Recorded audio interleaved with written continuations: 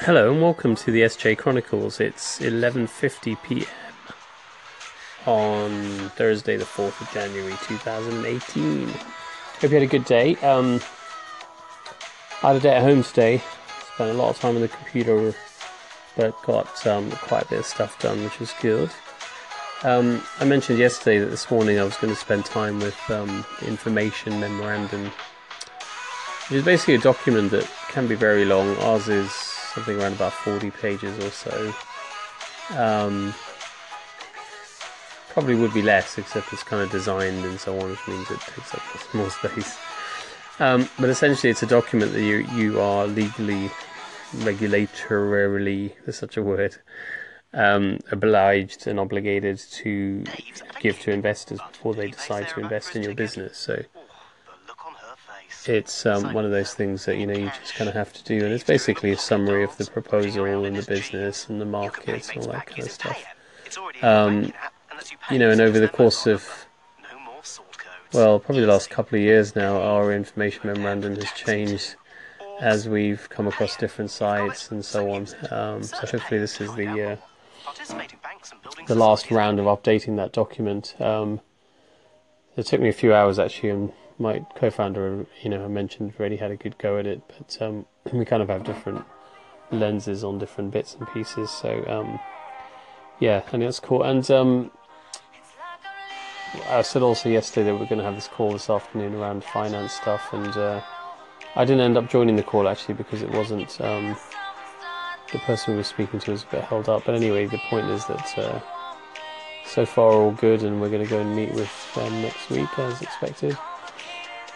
And yeah, so bit by bit, I think we're going to, as we get into the middle of January, and February will be big weeks in the Ralph journey. That's all good. I wanted today to talk to you about a couple of things. One just seems to have come up a lot really in the last 24 hours. And again, I'm always kind of, sort of delivering it to you in my own words, in essence. But really the question is about, how well do you know yourself? And really I'd like to take a step back from that and say, how often, if ever, do you look inside? You may not be able to answer the question about how well you know yourself because you may never have thought about it. What is your self-awareness? Do you spend any time on self-reflection? And I think that's very different to sort of navel-gazing, right? I mean, self-awareness is just massive, really. If you don't engage in self-awareness and you don't work on your self-awareness, it's not something that everyone necessarily has or can do very well, but I think everyone can work on improving it. Then you're going to let life just happen to you, and you're not going to shape your time on this earth, because you're missing out a huge part of it because you don't have the self-awareness to know yourself and to understand your reactions and your responses and your conditioning and all those kinds of things, how it affects your every minute of every day, of every week, of every month, of every year, of every decade, And so there's a lot of stuff. I mean, I talk often in these podcasts about being detached and objective and being the witness to your responses and to situations that you're in and all of that. But, this self-awareness thing relies equally on having this ability to sort of take a step outside of yourself and kind of look at yourself really and try and do that in a detached and objective fashion. But of course, for some people, that's not a very pleasant experience because they don't like what they see.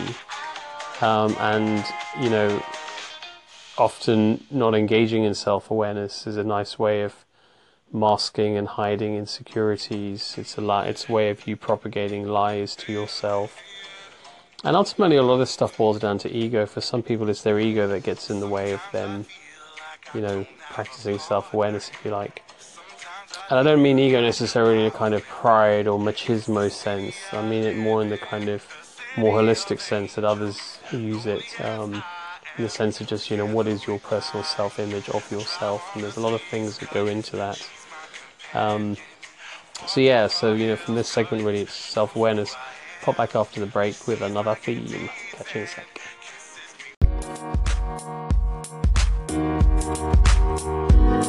So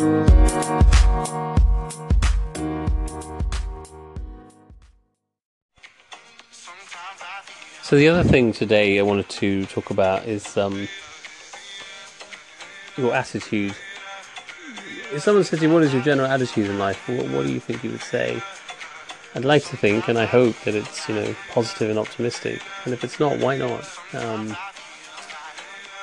I think probably you'll find that a lot of people don't have a positive and optimistic attitude in life.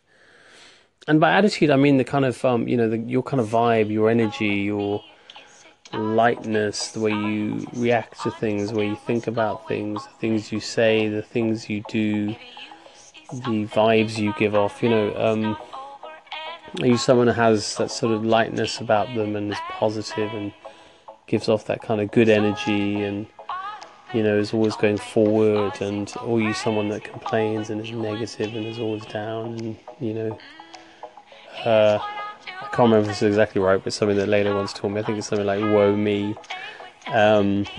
So, because at the end of the day, we talked about this many times about your behaviours and your attitude are going to massively influence things that happen to you and the things that come to you.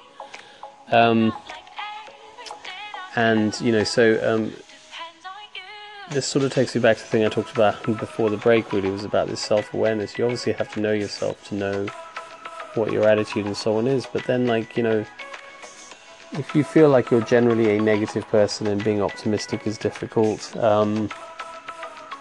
first of all, you need to recognise that fact, right? And it's not good or bad, it is what it is. And you don't want to be labelling it as bad, it is what it is, but then, don't let it just be that way. Why don't you actually try and do something about it and see whether you can't engage with life in a positive and optimistic way, and just see what difference it makes, how you feel.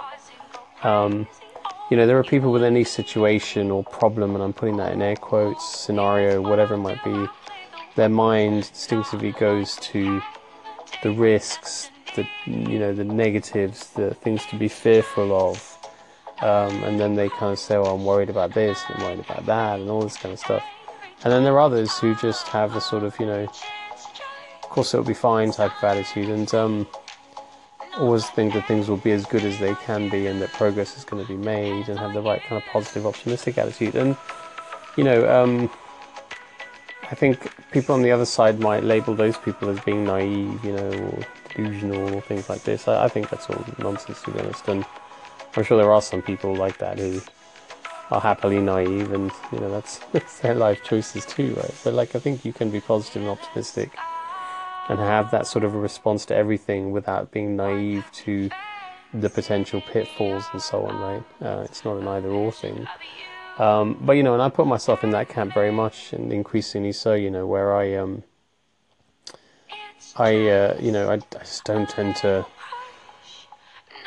I mean, obviously it's not 100%, but I don't tend to have negative responses, at least no more than very superficially to certain things. I certainly don't dwell on stuff. I'm certainly not fearful. I'm certainly not, a worrier or any of those sorts of things, really. I kind of, and you do feel a general sense of a lack of struggle and lightness about your life, and positivity and flow, and, you're not entirely sure why or how, but you're absolutely sure what's going to happen, and that you're going to keep rolling forward and making progress, and what the universe has got planned and all that stuff is going to manifest itself, and you need to almost get out of your own way and let it all happen. And really, a lot of that's just going to start with positivity, and without it, positivity and optimism, that's the attitude.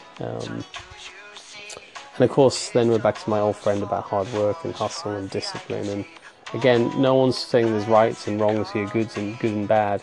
But if you've made a choice where you want to pursue something that's going to be sort of on a certain scale and so on, then obviously you also need to have the discipline to do the hustle and put in the hard work. But all of that has got to be predicated with the lens of positivity and optimism. Cool, right, I'm going to end there, so I'm going to catch you again tomorrow, and in the meantime, take chances, and be compassionate, and live in a beautiful state. Have an open heart, and don't forget that open mind. Cheers, bye.